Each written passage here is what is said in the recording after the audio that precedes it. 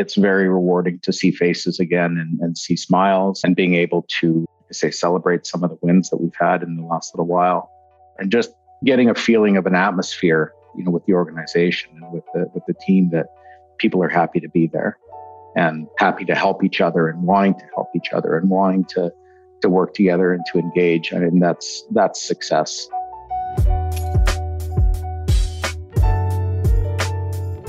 Welcome to the Joe Momo Presents podcast. This is the Calgary Leaders Series.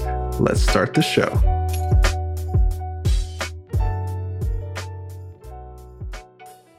I'm really excited to have my next guest on the podcast. He's the president and CEO of ILF Canada. He leads the Canadian division. Welcome to the podcast, Mike Leroux. Thanks, Joe. Nice to be here. Awesome. Yeah, let's just jump right into it. For the listeners that don't know who you are, perhaps you could tell us a little bit about who you are and what you do. Sure. So I am the current president and CEO of ILF Canada. So ILF Consulting Engineers is a global international engineering consulting firm with roots in Austria and Germany. It is a privately held company, a family-owned company that's been around for about 52 years, and really has its roots in the pipeline engineering world, and but has service offerings across a number of different sectors. So yeah, I lead the Canadian operations. We have about 150 people here in Calgary, Alberta, and we've executed projects all across Canada. So happy to be here. Awesome. Well, happy to have you here. So perhaps maybe you could dive into your career journey. I always like to say there's always golden nuggets in people's career arc, a career journey. Obviously, you've held various roles within the industry. So yeah, how about you just let us know how you got to your current role? How was that journey like?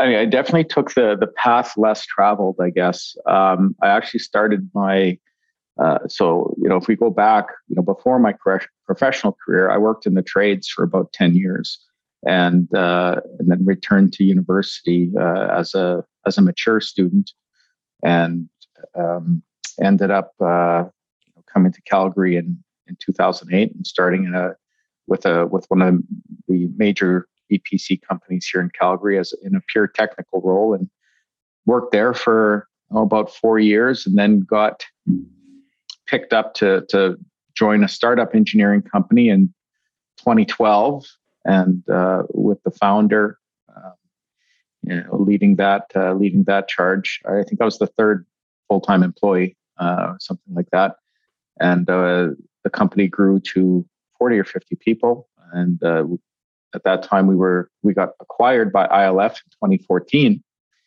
and then I held various roles within ILF as a project manager, project engineer. After I finished my MBA in 2017, I got promoted into an executive role, and then I was asked to lead the Canadian operations in 2020. So it's been a wild ride, certainly being part of a startup, and then an acquisition from a European company that certainly had some big learnings there, and but it's been exciting. It's been fun. Absolutely.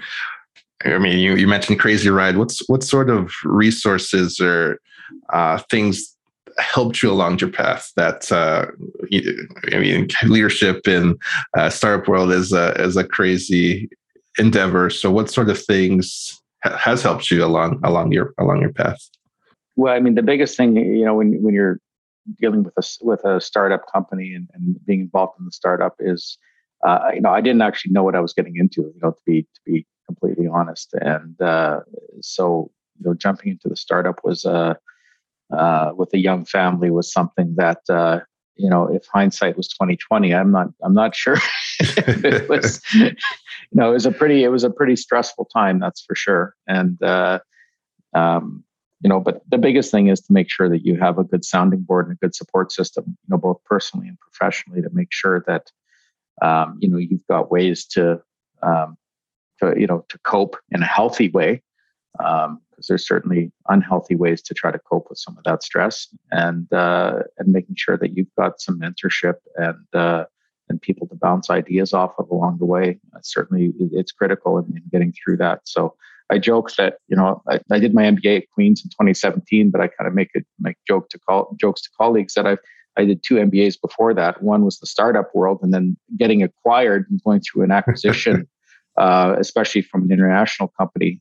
It's certainly there's things that they don't teach you at business school that you learn, the hard way or through experience. So. Mm-hmm. The school of hard knocks, for sure. Yeah, absolutely. One of the things you mentioned was mentors. I see that you're a professional mentor at the U of C Grad Students Association. For those looking to find a mentor, or let me rewind. Did you have a mentor in your path, in your journey? Yeah, I had a mentor in when I first came in as an engineer in training. I did have a mentor, and that mentor actually is the one that started the engineering company that I ended up joining. So went from mentor to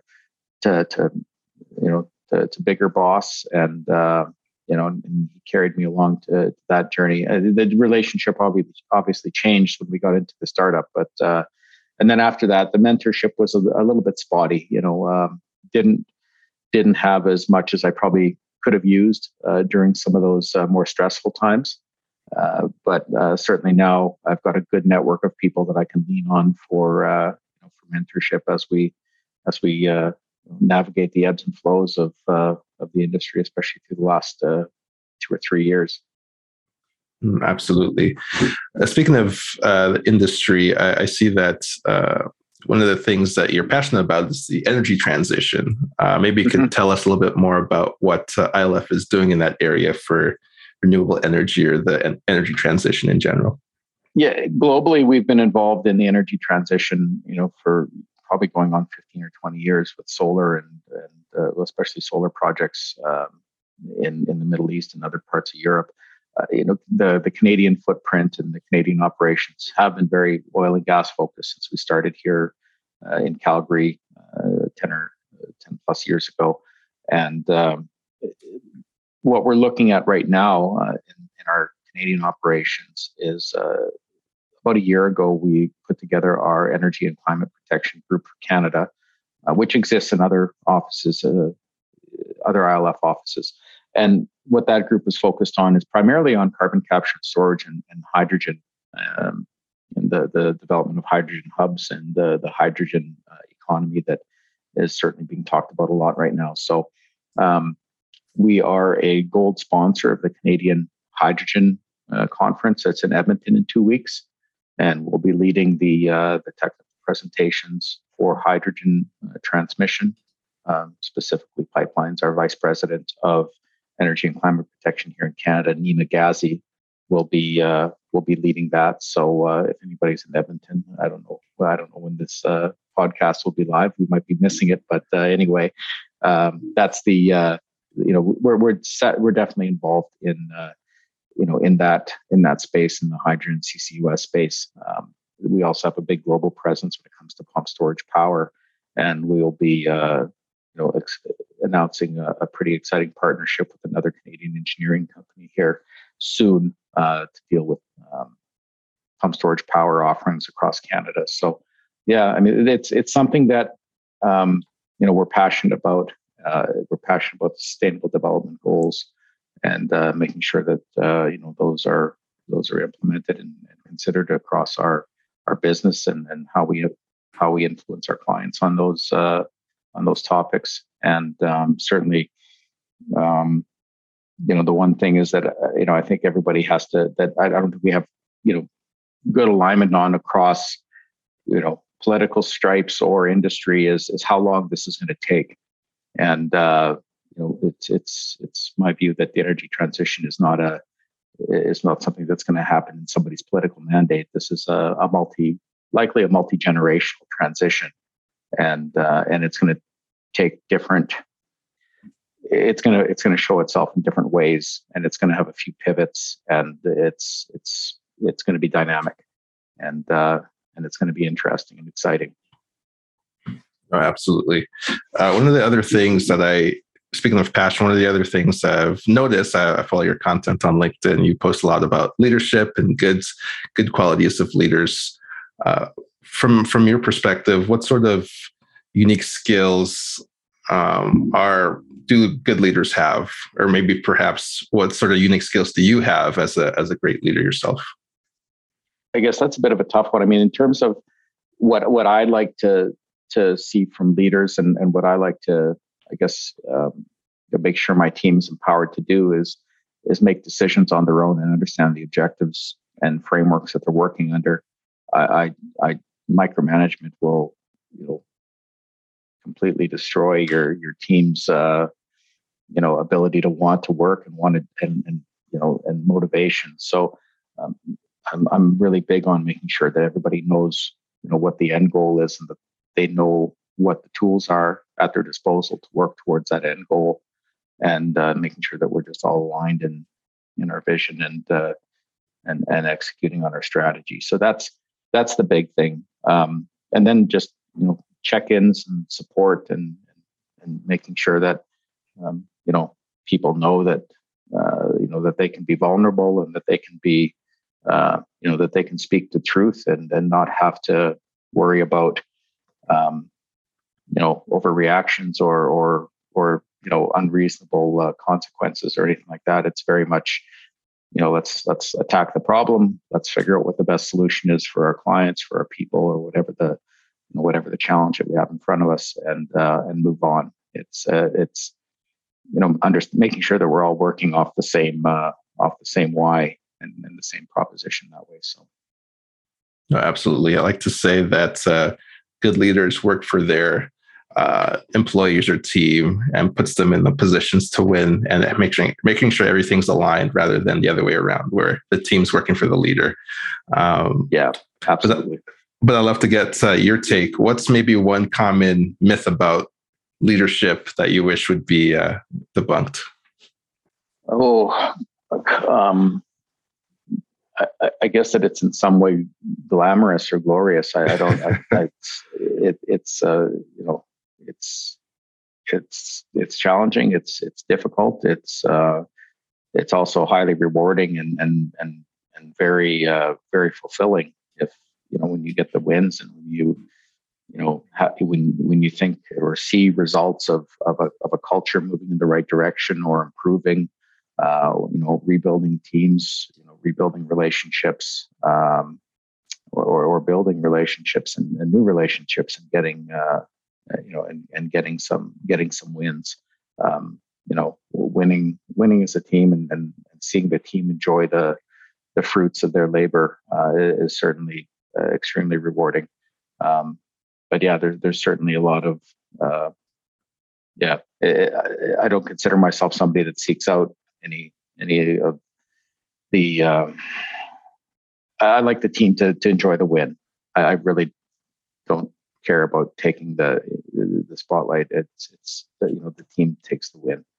So. No, I like that. I like putting your team front and center, and then we're just working in the background, making sure everything is running smoothly, and making sure everybody is aligned and in a position to win, essentially, like you said. Yeah. Sort of already touched on this, but I'm just curious, what does success look like to you, whether it be professionally or personally? Well, I mean, on the personal front, making sure that those that are close to you are getting all of you when you're present. That's something I had to learn the hard way through the ups and downs of startups and the stressful times at work. Really making sure that your kids and loved ones are getting the best you in your home, and just making sure that you're present and fully engaged in the goings on in your personal life. So being able to do that and shut down and close off the outside world when you're home is a huge success, and then there'll just be many successes that will come from that on its own. Professionally, I mean, I love the team that we have right now, and it's exciting to start to get back into the office and see people again. And we're implementing our back to office plan right now, and it's very rewarding to see faces again and see smiles and being able to like I say, celebrate some of the wins that we've had in the last little while, and just getting a feeling of an atmosphere, with the organization and with the team, that people are happy to be there and happy to help each other and wanting to help each other and wanting to work together and to engage. I mean, that's success. And obviously client success should just organically come from that. And so that's the big, that's what success looks like to me. So. I really love the personal success, making sure everybody, the closest people around you have fully you. I know sometimes that's hard when you're a leader, or like you said, in startup business mode, there's just so many fires all the time. You just want to put them all out and just work 24/7. But it's also important to have that work-life balance and be mindful of the other people around you. So I really appreciate that comment there. For you, what's maybe something that you've read or listened to that's really inspired you? Some of the more recent leadership speakers that I've really enjoyed. Simon Sinek is at the top of everyone's list. Although I think his runway, I think his message is evolving, and I think there's some newcomers there that are taking it to the next level as well. I do love Brene Brown in terms of her talks on vulnerability and the power of that. I think that's something that is still not really fully appreciated. At not only with leaders, but when we're talking about integrated teams with clients, that's not. We're still seeing it in the early stages, I think, with clients, where they appreciate how productive and how much more successful projects will be when people are laying their cards out on the table, as opposed to a lot of gatekeeping and maybe I don't know if power imbalance is the right word, but I think that's something that is starting to come into play on project teams, and I think that's going to lead to some tremendous successes, across how we work with clients and help our clients achieve success in their projects. So. One of the authors you mentioned, Simon Sinek, I'm actually a big fan of his. One of the books I've read of his was Start With Why. And that's obviously a very popular book amongst business folk and others. But I'd be curious, what's Mike's why? What's Mike's why? I really like seeing others be successful and developing. I don't know if talent is the right word, but helping people be successful in their career. And even if that means that I'm losing people because they've moved on to something bigger or better, or they're, carrying out their vision, I'm just happy to be part of whatever foundation that they built that has made them want to go to the next level, or some kind of change that's going to be, more beneficial to them. That's in consulting, you tend to be a training ground at times for your clients, and that's typically where we would have the highest amount of turnover, as people moving from consultant to the client side of the business, and so that happens sometimes, and then it also happens when you're you've got internal promotion and things like that, where people are moving up. And so I'm just, again, happy to see people be successful in their careers, and people be successful and enjoy what they do. So that's a really big part of it, and being able to mentor and support people. Like I said, my journey has been very different than most, so I can bring a perspective that is going to be pretty unique. I think, compared to others that did the very prescribed. You graduate from high school at 18, you go to university for 4 years, you get your first professional job at 23. Like that whole formula, right? I didn't do that, so I've got a lot of very different, I guess, opinions or views that I can provide to help people. So you'd mentioned consulting is very dynamic, whether it be moving over to the client side or taking on various projects. And you've mentioned you have lots of nuances in your journey because it's not very conventional. So anybody looking at, maybe some listeners are wanting to go into the consulting industry, what sort of advice would you give them? Maybe one piece, key advice would you give them if they wanted to pursue a career in consulting? I would say be open-minded. And if somebody, asks you, are you interested in X, Y, Z? Just say yes. Because you have no idea if you are or you aren't, unless you've done it. And, the good thing about consulting is you get bite-sized pieces of a ton of different things. And then at that point, you can choose whether or not you want to be a subject matter expert or you just want nothing to do with it. And so being able to take bite-sized pieces of different topics of different disciplines or sub-disciplines, depending on what you're doing, I think it can give somebody's skill set tremendous depth. And so, the advice would be always say yes. If somebody asks you if you're interested in doing something, especially when it comes to the practical application of what you're doing. If you've got an opportunity to go to the field, to go on a construction site, to go to an international location, I'm a big believer in seeing how things are done elsewhere in the world. And so any of those opportunities that come up, say yes. I like that. Just say yes. Just take on new opportunities, new challenges, and I think that's how you grow as an individual. I like that. Just say yes. I only have a couple more questions here for you, Mike. Sure. One thing I wanted to ask was, what's maybe something that you're most curious about right now? It could be both professionally or personally. There's so much going on in the world right now to be curious about. How fast policy for energy transition is going to get rolled out, and really curious about how different regions of the world are applying it and incentivizing the low carbon economy. Really curious about how that's being done across the board and the nuances. It's a massive undertaking to try to understand that. But I think that's something that I wish I could distill that in a matrix and understand what that looked like. So I'm really curious about that.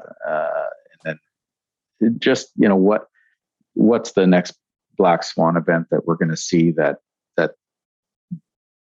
pushes us to the next level or pushes us to the next plateau of whether it's development, whether it's technology, implementation, AI. I mean, there's so much going on that feels like it's on the cusp of a breakthrough.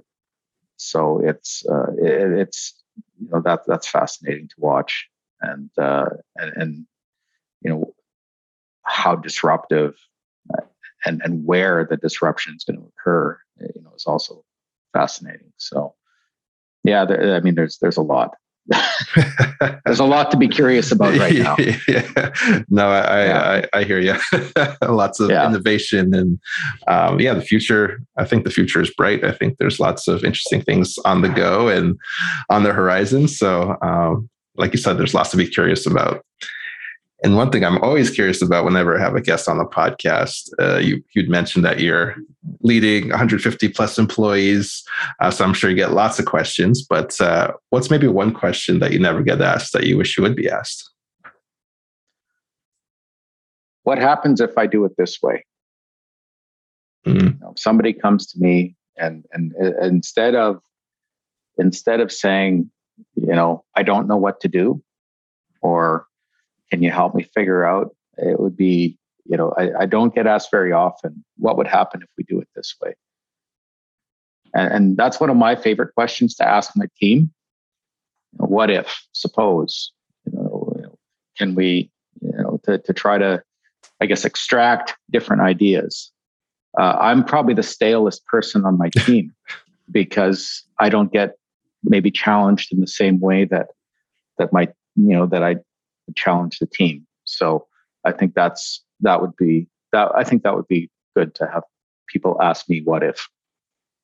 I like that. Just the outside of the box thinking. I think that's what drives innovation as well. What's maybe something that you're proud of that we haven't touched on in interviews so far?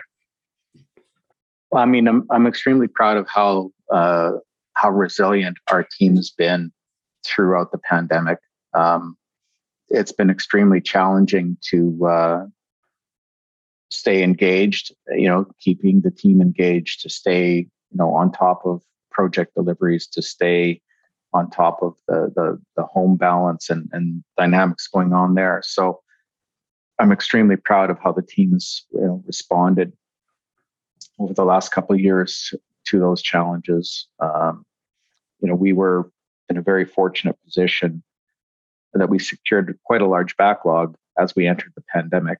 And so we actually were adding a lot of people during the early stage of the pandemic.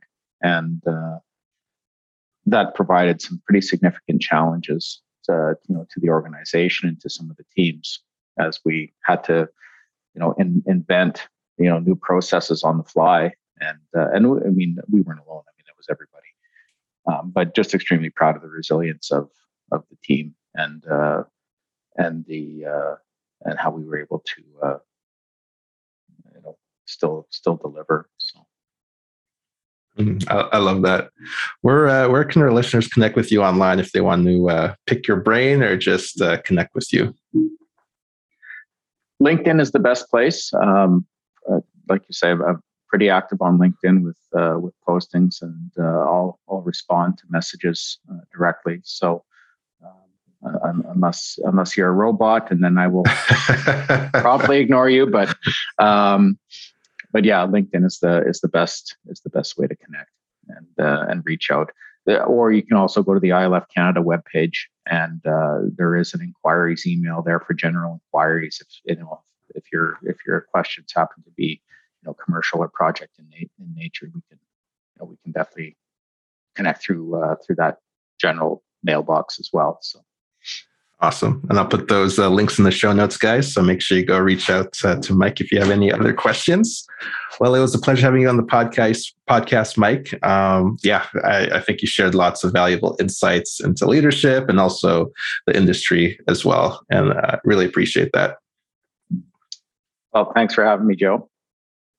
Awesome. And I like to end the podcast, since it's a leadership podcast, with one last question. So my last question to you, Mike, is what does being a leader or leadership mean to you? To me, it means ensuring that everybody, in my span of control or sphere of influence, or whatever you want to call it, be it clients, be it our employees, our staff, have everything they need to be successful. That I'm giving them 100% of what I can to win and to deliver. What I've said to other clients before is that I want to make sure that you have what you need to look good, and we're happy to be in the background, making that happen. And then our team internally is celebrated and rewarded for that. So that's what it means for me.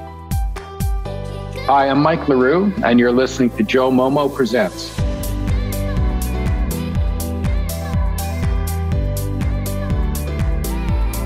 Thanks again for watching the Joe Momo Presents podcast. For more episodes, check out joemomo.com/podcasts. All right, see you next time.